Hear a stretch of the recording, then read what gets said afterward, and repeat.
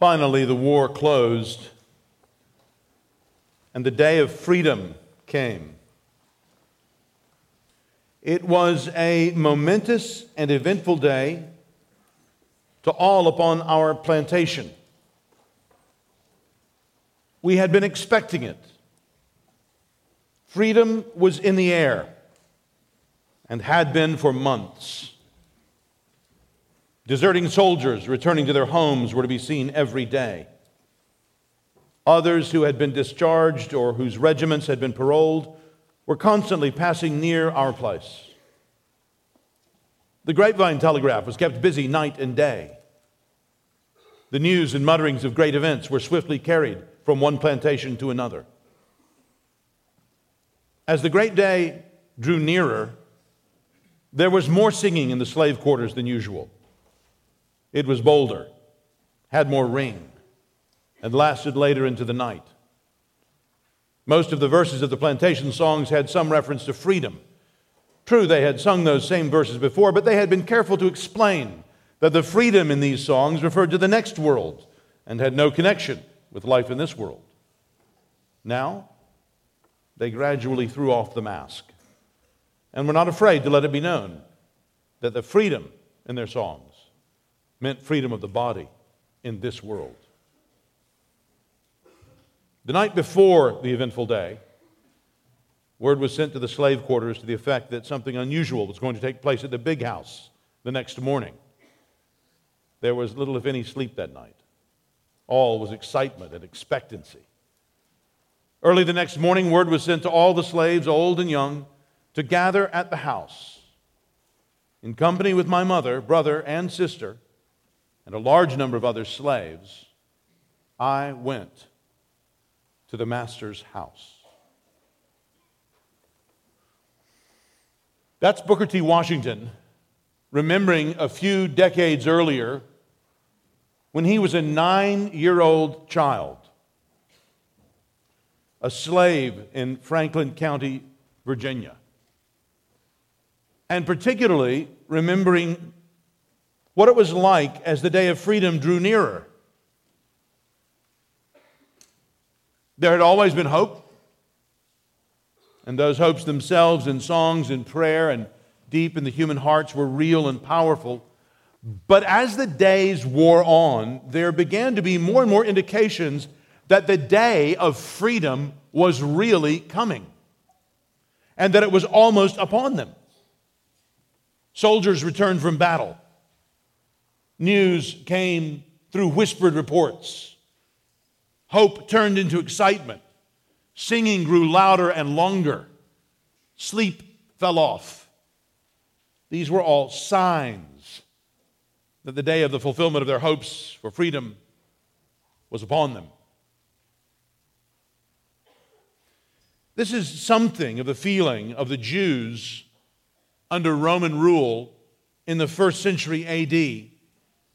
After the public excitement of John the Baptist's ministry, now followed up by 2 years of Jesus' public ministry of teaching and miraculous feeding, and even the blind being healed.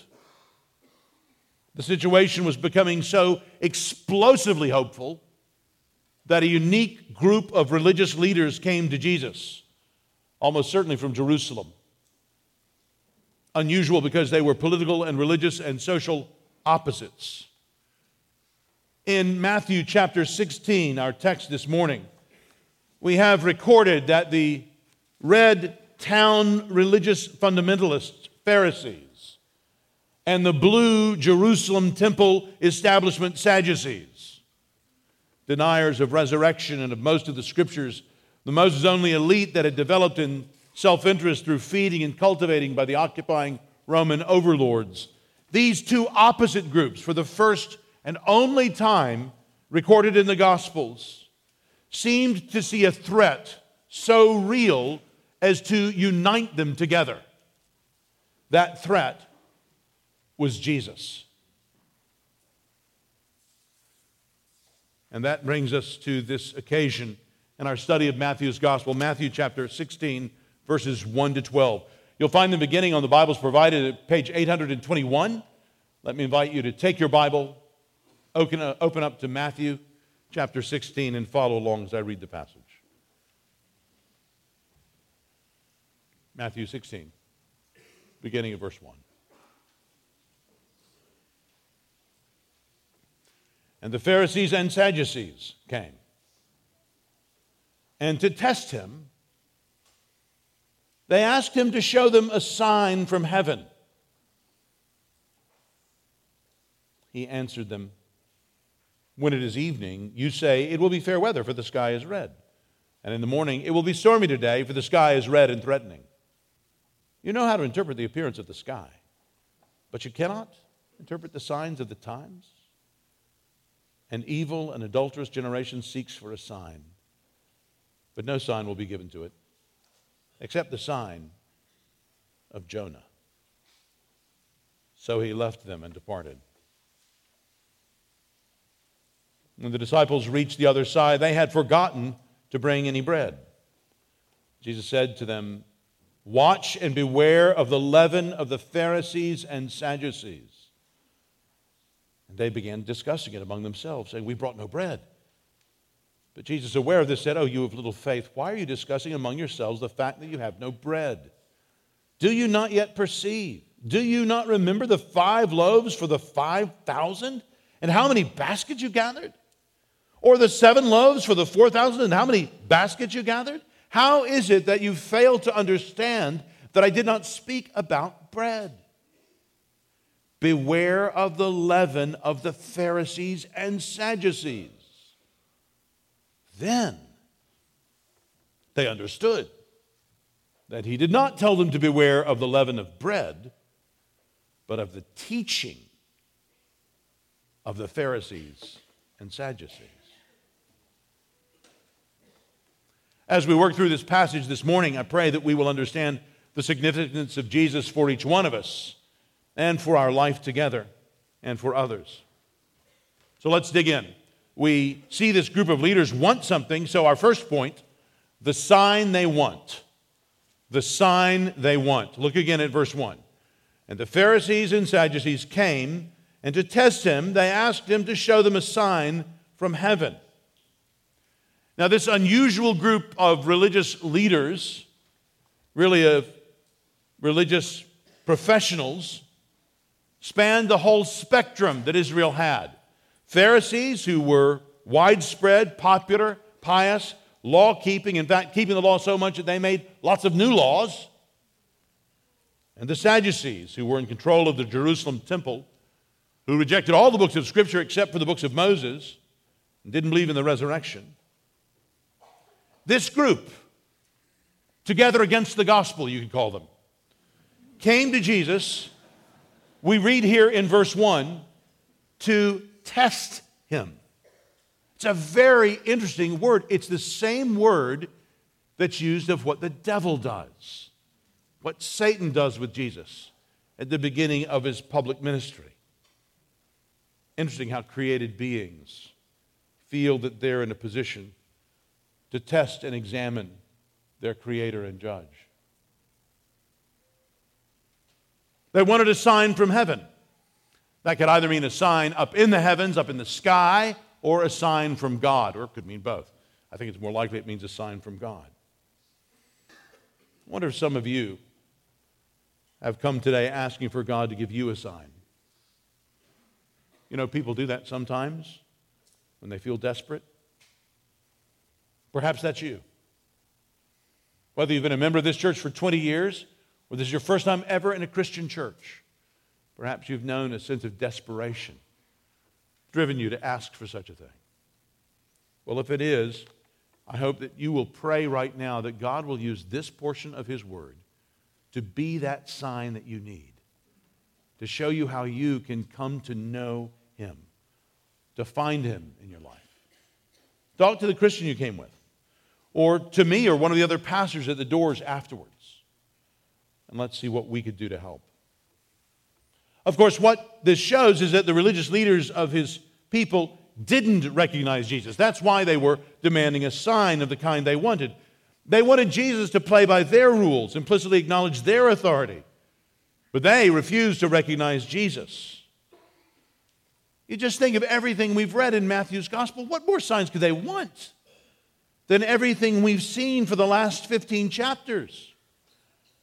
Back in Matthew chapter 11, verses 4 to 6, when John the Baptist had asked for a sign, Jesus had simply recounted for John what was happening in his ministry, and that was sufficient for John. John, as a believer, was reminded of the way these prophecies in Isaiah were being fulfilled, and it brought him peace and understanding. But not evidently for these leaders. Whatever had been happening around them, whatever signs there were, they evidently couldn't see them. It seems that the Jews were always asking Jesus for a sign. You think of his first visit to Jerusalem in John 2. He's approached in John 2:18, and what did the Jews say? What sign do you show us? He gave them a veiled answer about his resurrection, but they didn't understand it. Now again, if you come as skeptical as these leaders did, I wonder if, like them, you're aware of discounting lots of evidence that is there, that already exists all around you for who Jesus is. The record of his own life and teachings that's here to be examined. His deeds and works. Ultimately, his crucifixion and resurrection. And what's more, what he's done since then in converting so many and building his churches down the centuries and around the world. I wonder what it means that you see none of this as evidence for Jesus, for who he is. Does that give you any significant information about yourself? For that matter, I wonder what these leaders really wanted. Was this a request to be fulfilled, or were they really just making a point? They clearly did not think that Jesus was really the Messiah. So they saw this as an opportunity to publicly expose him. And the fashion was simply in this, in asking Jesus to produce for them a sign from heaven. Sounds pious. That's what they said they wanted. So much for the sign they want. Now on to our second point, the signs they read. The signs they read. Look again at verse 2. He answered them, "When it is evening, you say it will be fair weather, for the sky is red. And in the morning it will be stormy today, for the sky is red and threatening. You know how to interpret the appearance of the sky." Now, I'm approach this paragraph in fear and trembling if there are weather forecasters or meteorologists present. But it is interesting how Jesus responds here. He responds by citing other heavenly signs. Signs in the skies, things, how they appear, signs of weather, portents that indicated what the day's weather would be like, and that these teachers would normally read as normally as you or I might look at a weather app on our phone. They shared in the common proficiency of reading the signs of the heavens, of something as passing and as short-lived as the weather, whether it would for a few hours be fair or stormy. These signs they could and did read.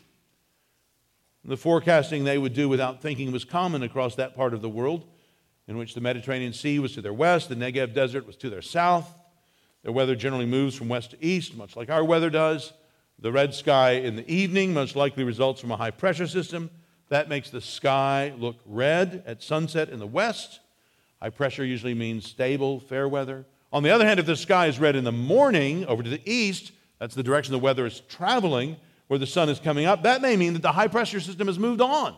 It's heading out that way, and it's going to bring a lower pressure system in behind, which will often mean storms, unsettled weather. Now, of course, this worldly knowledge didn't bring them the heavenly wisdom they needed. Worldly knowledge never does. Knowledge of this world and its ways are fine and good, but this is not the kind of knowledge we all need.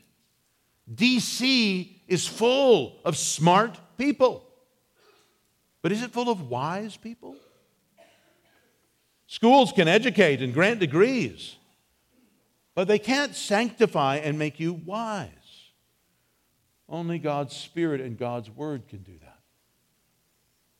Jesus was not intimidated by this committee of united opposition, which had now come out to test him.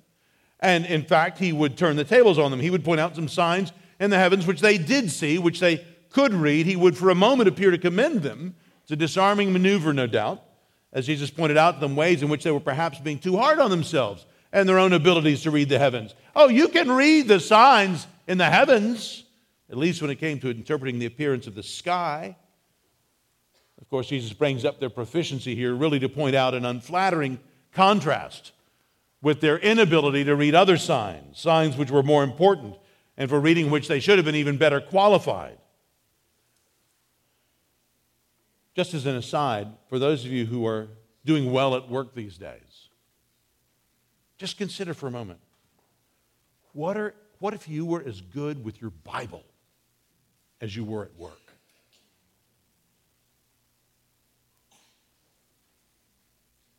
Well, that's what these teachers were not. As we see in the contrast Jesus draws next at the end of verse 3. So we've considered the sign they want, the signs they read. On to our third point, the signs they don't read. The signs they don't read. Look again at the end of verse 3.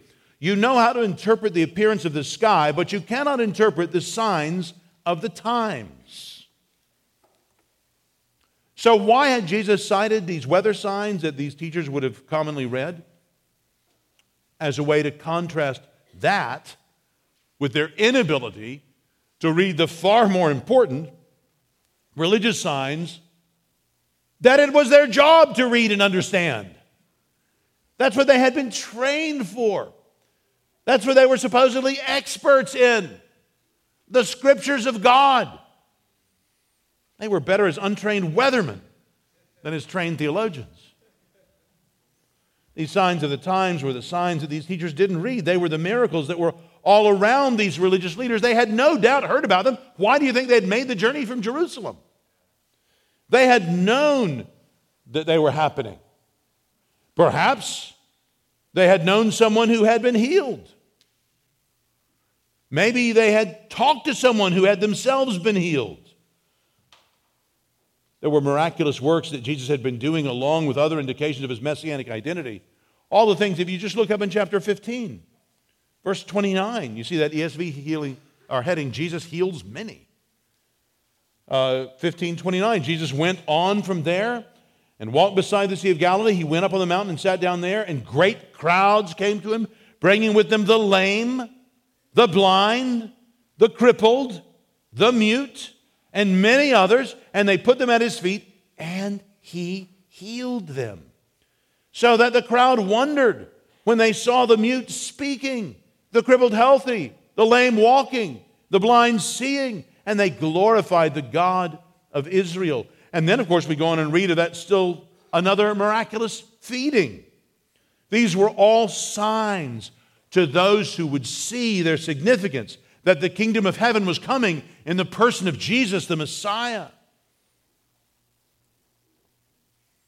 So, visitor, I wonder what you make of all these accounts in the Gospels of what Jesus Christ did. Are they signs to you of his special significance, his special power and position, his special person and work? If you don't think Jesus really performed such miracles, why is that your final conclusion? And if you think that he did, what does that signify? What does that show? Do you think these works show anything about Jesus? What a charge Jesus was making against these religious professionals. He's blaming them for being able to read the signs for the coming of the weather and yet not being able to read the signs of the coming of the infinitely more important Messiah who would bring the kingdom of God. That's the rule and reign of God. And they had the scriptures of the Old Testament, which gave them plenty of information that they needed to know in order to see when the Messiah was there. They should have known from his miracles. They should have known from his claims. They should have known from his teaching. They should have known from his life. Even his knowledge of their sins and his willingness to talk to them about them had been prophesied. Isaiah 58:1. Cry aloud, do not hold back. Lift up your voice like a trumpet. Declare to my people their transgression, to the house of Jacob their sins. Friends, that's exactly what Jesus had done and was doing. And yet these religious leaders didn't appreciate it. Though the crowds were swelling around Jesus, they were sprinkled through with Pharisees and scribes who were trying to catch him in incriminating sound bites to use against him. Friends, there's education and there's wisdom. You know a bunch of stuff, you can understand the importance and the significance of the use of the stuff. Our congregation is located on Capitol Hill in Washington, D.C., one of the most highly educated communities in our nation. Our particular congregation is full of young parents with young children. Mom and Dad, as you pray for your children, you don't want to pray for them so much to have titles and education like these Pharisees and Sadducees. You want to pray for them to truly know God and His Word. You want them to be able not just to know, but to recognize the signs about Jesus and to know who He is and to trust Him entirely with their own lives. I pray this will be the case with scores of young people that God has so graciously entrusted to our care here, so that they will read the signs of Jesus' identity and come to savingly believe in Him. Let's pray this for the hundreds of children that God has entrusted to this congregation. Well, we've considered the sign they want, the signs they read, the signs they didn't read. Now on to our fourth point, the sign they will read. The sign they will read. Look at verse 4.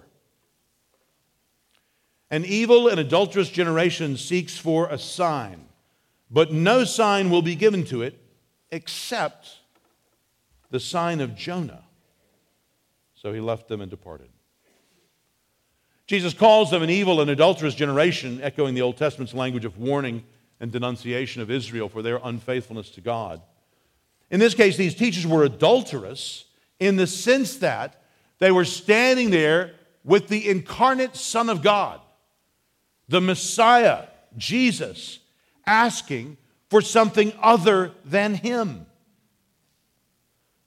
Were they not spiritually adulterous, they would have recognized Him and been satisfied by Him. Jesus puts it here in verse 4 sweepingly. No sign will be given to it, that's this generation, except the sign of Jonah. The sign this evil and adulterous generation would be shown was the sign of Jonah. If you want to know exactly what Jesus means by that, just turn back to chapter 12. He said this before and He's defined it. Chapter 12, verse 40.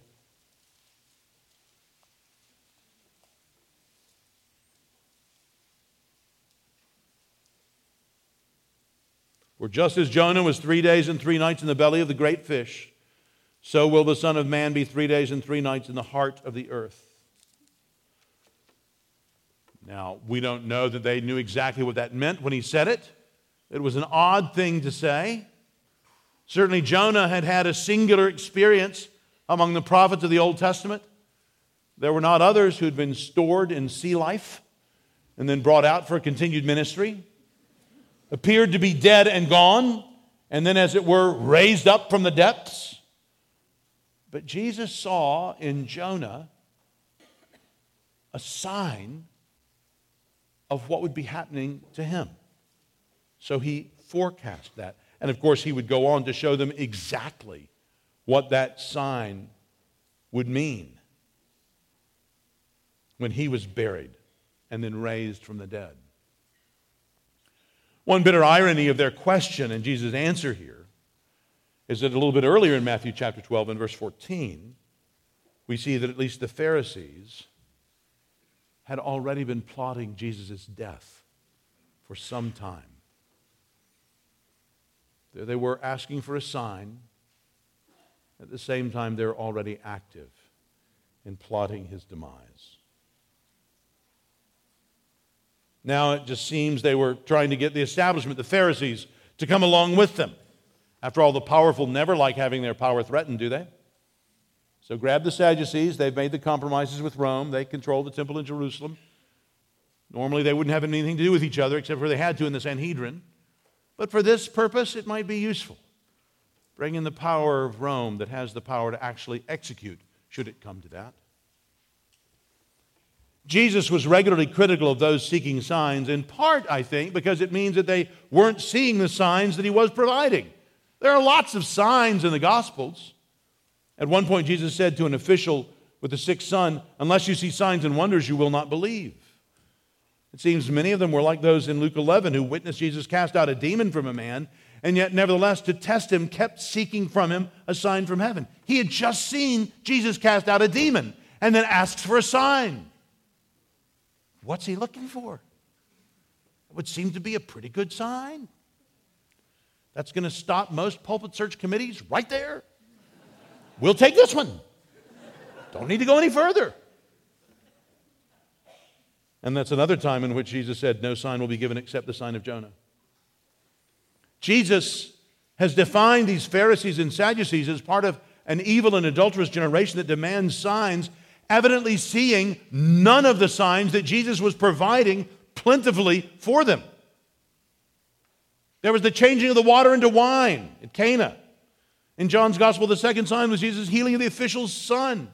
There was the feeding of the 5,000. It's called a sign. We could go on and on and on for those who had eyes to see. There were lots of signs. In that sense, you could say that Jesus' signs were given to the believers, to the disciples who saw them. Just like we're about to see in Matthew 17 in the Transfiguration. We know Jesus did many signs. John, at the end of his gospel in chapter 20, verse 30, says, "Now Jesus did many other signs in the presence of the disciples, which are not written in this book." One of the best examples of how this could be, these religious leaders seeing all these signs but not seeing them, is with the man born blind over in John 9. Let's just turn there for a moment. This is a good illustration of how this works. We won't read the whole story. It's a simple story. A lot of you will know it already. There's a man born blind. Jesus heals him. When he's healed, John 9, verse 13, they brought to the Pharisees the man who had formerly been blind. Now it was a Sabbath day when Jesus made the mud and opened his eyes. So the Pharisees again asked him how he had received his sight. Note, they didn't dispute that he had received his sight.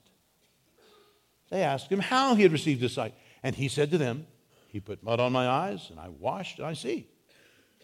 Some of the Pharisees said, "This man is not from God, for he does not keep the Sabbath." But others said, "How can a man who's a sinner do such signs?" And there was a division among them. All right, so just think of what that means. Nobody's disputing whether this man was born blind.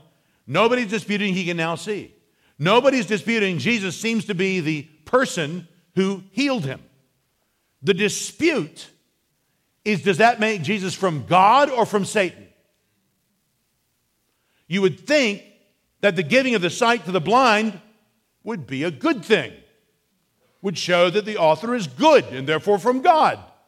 And yet, he had done this on a Sabbath.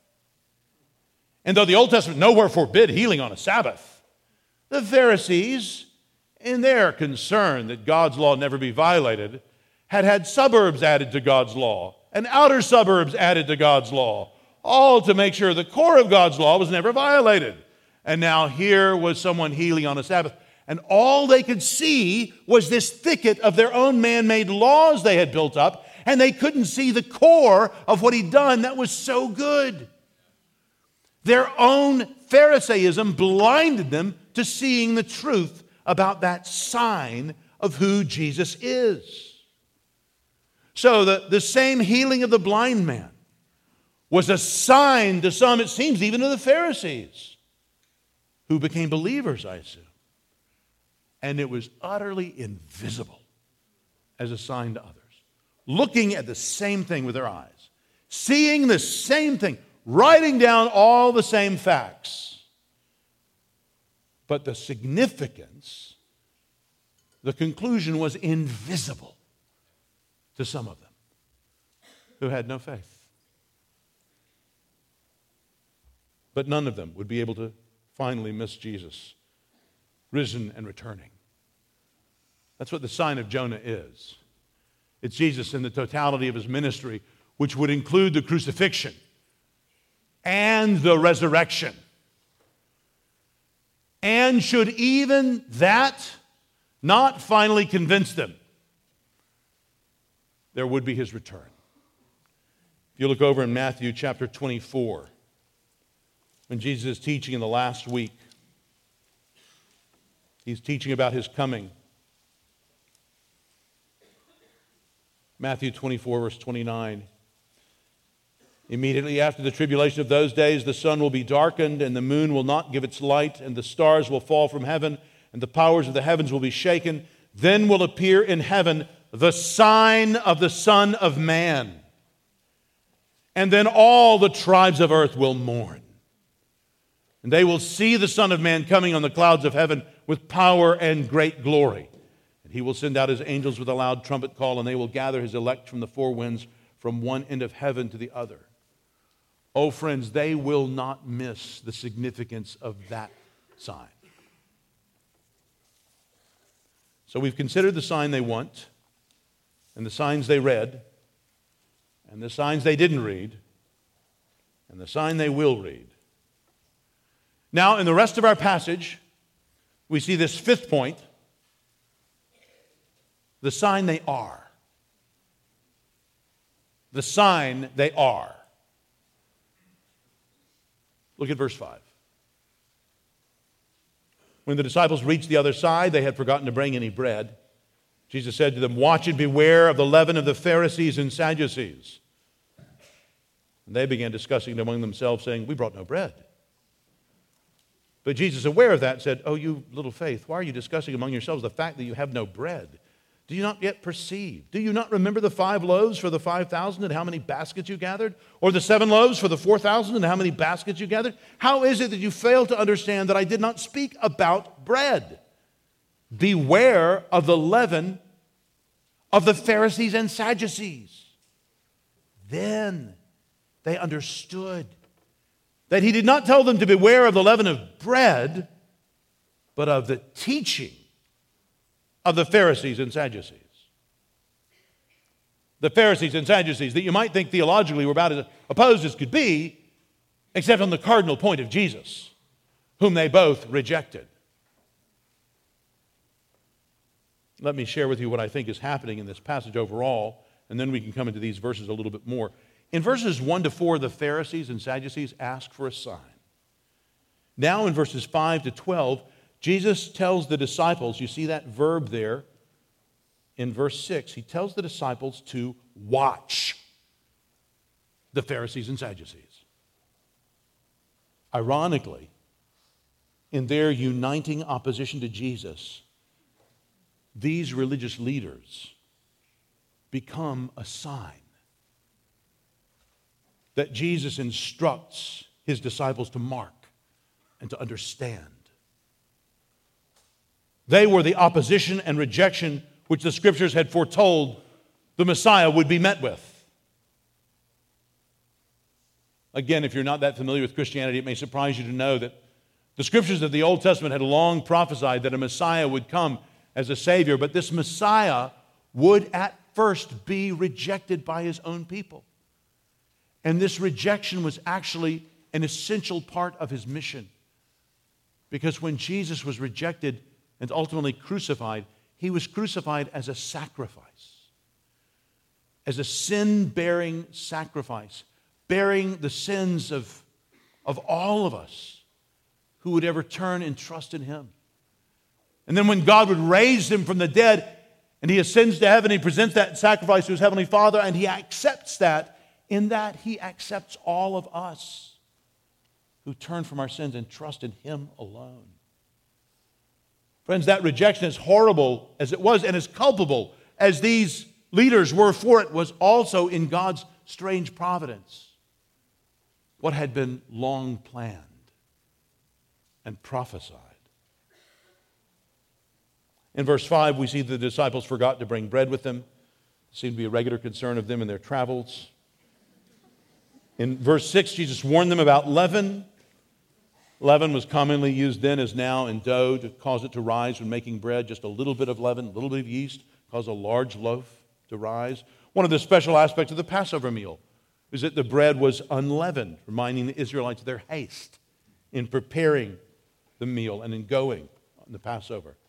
In fact, their feast then was called the Feast of Unleavened Bread, and it was to begin a week in which no leaven was to be used in cooking or in baking, and in fact, it would be taken out of the house entirely. Beyond that, all the grain offerings were to be unleavened. There were other restrictions on the use of leaven in connection with sacrifices in the priests. Because of its spreading nature, leaven or yeast was a good illustration of corruption. So here in verse 6, Jesus called his disciples to watch out for the leaven of the Pharisees and Sadducees. What was the nature of their spreading corruption, particularly the Pharisees and Sadducees? It was their hypocrisy. Luke in chapter 12 is explicit about it. It was their hypocrisy in presenting themselves as servants of God and His Word when they were really serving themselves. It was in their very teaching, we see down in verse 12, as the Pharisees served themselves by multiplying rules, and the Sadducees served themselves by eliminating rules. You can go either way, legalism or license, to serve yourself. Anyway, the disciples were confused by this. We see in verse 7, thinking that this was about the forgotten bread, but Jesus says that's not the case. In verse 8, he calls them, "You of little faith." In verses 9 and 10, Jesus reminds them of the feeding miracles which showed his sufficiency as the Messiah. And then in verse 11, he warned them again about the leaven of the Pharisees and Sadducees. And we see in verse 12, they understood that the leaven Jesus was warning about had nothing to do with bread, but it was the what? The false teaching of the Pharisees and Sadducees. And what was that false teaching that they united together in? It was that false teaching about Jesus. It was the rejection of Jesus as the Messiah. That was the teaching that was false. That was the leaven that Jesus was telling his disciples they needed to reject. Brothers and sisters, we can't miss here the importance of teaching. And in this case, false teaching. The Pharisees and Sadducees' concern for outward practices and rituals blinded them to the larger issues. Again, remember the concern about Sabbath keeping back in John 9 that kept some of them from seeing the truth about who Jesus truly is. And as we as a church navigate the days God has us in, we seem to be coming in evangelical churches in America into something of a whitewater rapids with great rocks of false teaching all around us and causing many local churches damage and some even ruin. Do not take biblical and theological carefulness for granted. In Paul's charge to the Ephesian elders, whom he loved dearly, Paul said, "Pay careful attention to yourselves and to all the flock in which the Holy Spirit has made you overseers, to care for the church of God, which he obtained with his own blood. I know that after my departure, fierce wolves will come in among you, not sparing the flock. And from among your own selves will arise men speaking twisted things to draw away the disciples after them. Therefore, be alert." Friends, it's not just in that one meeting with the Ephesian elders that Paul sounds like this. He seemed to spend his whole ministry writing letters to churches, warning them. In Galatians 1, he warned them not to rely even on him as much as they relied on the gospel that he preached. He more than once warned about false teaching or false living, unholiness, being accepted as being like leaven spreading in a church and corrupting it. He called out false apostles as servants of Satan. In his last letter, Paul warned Timothy, "For the time is coming when people will not endure sound teaching, but having itching ears, they will accumulate for themselves teachers to suit their own passions. This is what I want. This is what my body craves. Who can I pay to tell me this is what God says is okay?" That's what he says will happen. 2 Timothy 4, verse 3. They will turn away from listening to the truth and wander off into myths. Brothers and sisters, false teaching can corrupt a church in its life and doctrine, especially false teaching about Jesus, which is what these religious leaders were evidently there to spread. Oh, he's a good moral teacher. We can learn much from him. Such faint praise damns Jesus. He's the incarnate Son of God, come to be our Savior. So we give ourselves as a church to careful expositional preaching and every bit as careful expositional listening. As important as it is that I have my Bible open when I write my sermons, it is that important that you have your Bibles open when you listen to them. You understand, this is together we're doing this. This is how this works. This is how carefulness is upheld. But even in their opposition, God's sovereign finger could be traced, fulfilling the prophecies he had given of old to mark out the coming of his Son. Isaiah 53, verse 3, he was despised and rejected by men, a man of sorrows and acquainted with grief. And as one from whom men hide their faces, he was despised, and we esteemed him not. It was these scholars of the Old Testament scriptures who now unwittingly were fulfilling them.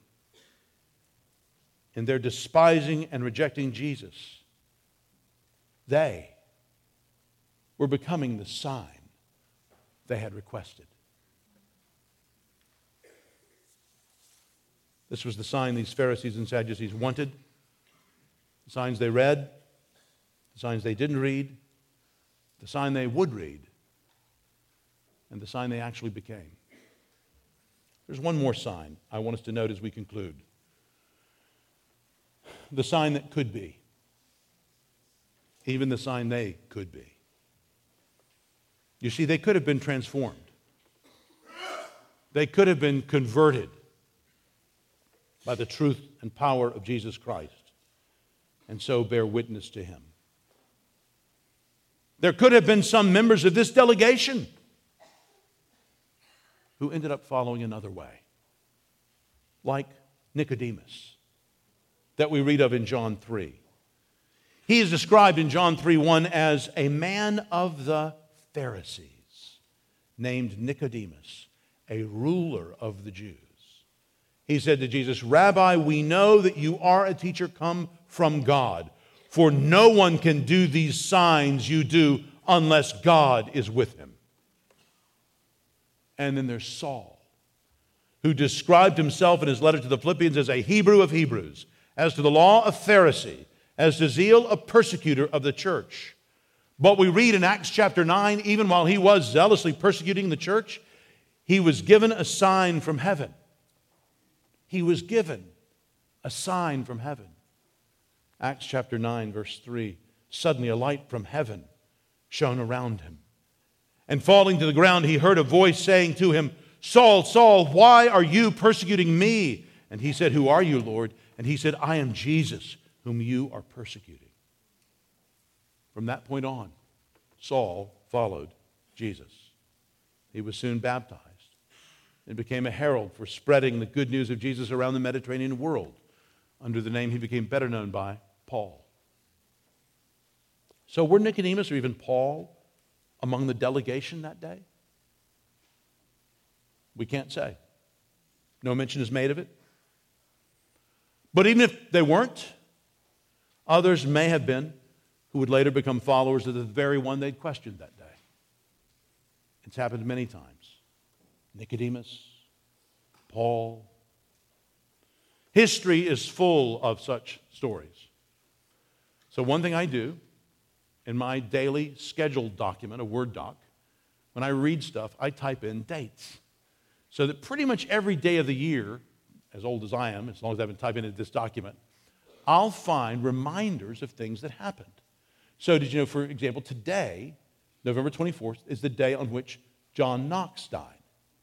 And when I read that, I am provoked to remember the certain person that I've made the note about as we come to that date. So just to refresh your memories, in case you don't know much about John Knox, he was born in 1514. He was converted around age 30. He was older than many of you when he was converted. And yet he became a sign for an entire nation. He had a few years of ministry in Scotland, then he was in exile for 13 years, some of that as a slave. He didn't return until 1559. He only had 13 years of life left. for ministry in Scotland. He was mainly in Edinburgh, and he had a most fruitful ministry, pointing people to Christ, from his mid-40s until he was about my age when he died. In the spring of 1572, Ian Murray writes, while Knox was still in St. Andrews, there was a marked decline in his health. Yet in August, he was able to return to Edinburgh and after 13 months' absence, preach again in the pulpit of St. Giles. But the vast congregation could no longer hear his now feeble voice, and thereafter he chose the pulpit of the much smaller Tolbooth Church, where he began to preach on the crucifixion on the 21st of September. The English ambassador reported on the 6th of October, John Knox is now so feeble that scarce he can stand alone or speak to be heard of any audience. Yet he was able on Sunday, the 9th of November, to preach at the installation of his successor, James Lawson. It was the last time he was to leave his home. The following Thursday, he had to lay aside reading, and on Friday, confused which day it was. He declared he meant to go to church and to preach on the resurrection of Christ. A week later, with increasing difficulty in breathing, I always get affected when I read about the death of the saints. A week later, with increased difficulty in breathing, he ordered his coffin to be made. And waking hours were now spent in hearing Scripture read, especially Isaiah 53, John 17, and Ephesians, saying goodbye to friends and speaking brief words of testimony and prayer. Live in Christ, and then flesh need not fear death. Lord, grant true pastors to the church, that purity of doctrine may be maintained. On Monday, November 24th, that's today's date, 1572, he insisted on rising and dressing, but within half an hour, he had to be put back to bed. To the question of a friend, had he any pain? He replied, it's no painful pain, but such a pain as shall soon, I trust, put an end to the battle. There was further intermittent conversation that day, and a last reading of 1 Corinthians 15, at which he exclaimed, is not that a comfortable chapter? About 11 o'clock that evening, he said, now it is come. Lifting up one hand, he passed through his final conflict in peace. And friends, it's not just in history. Conversions like that are still claiming people around the world as signs of who Christ is. This room is full of them. Members of this church, you remember when you were converted, I was an agnostic and God saved me. How many of you have testimonies of God's kind conversion? What kind of sign are you today? What are you a sign of? What is your life pointing to? His gospel to the lost proclaim. Good news for all in Jesus' name. Let light upon the darkness break, that sinners from their death may wake. Let's pray.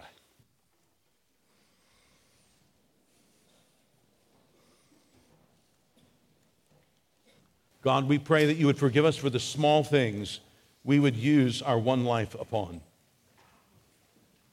Pray that you would give us fresh resolve to use our lives to point to Christ.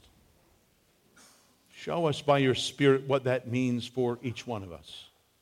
We pray in his name.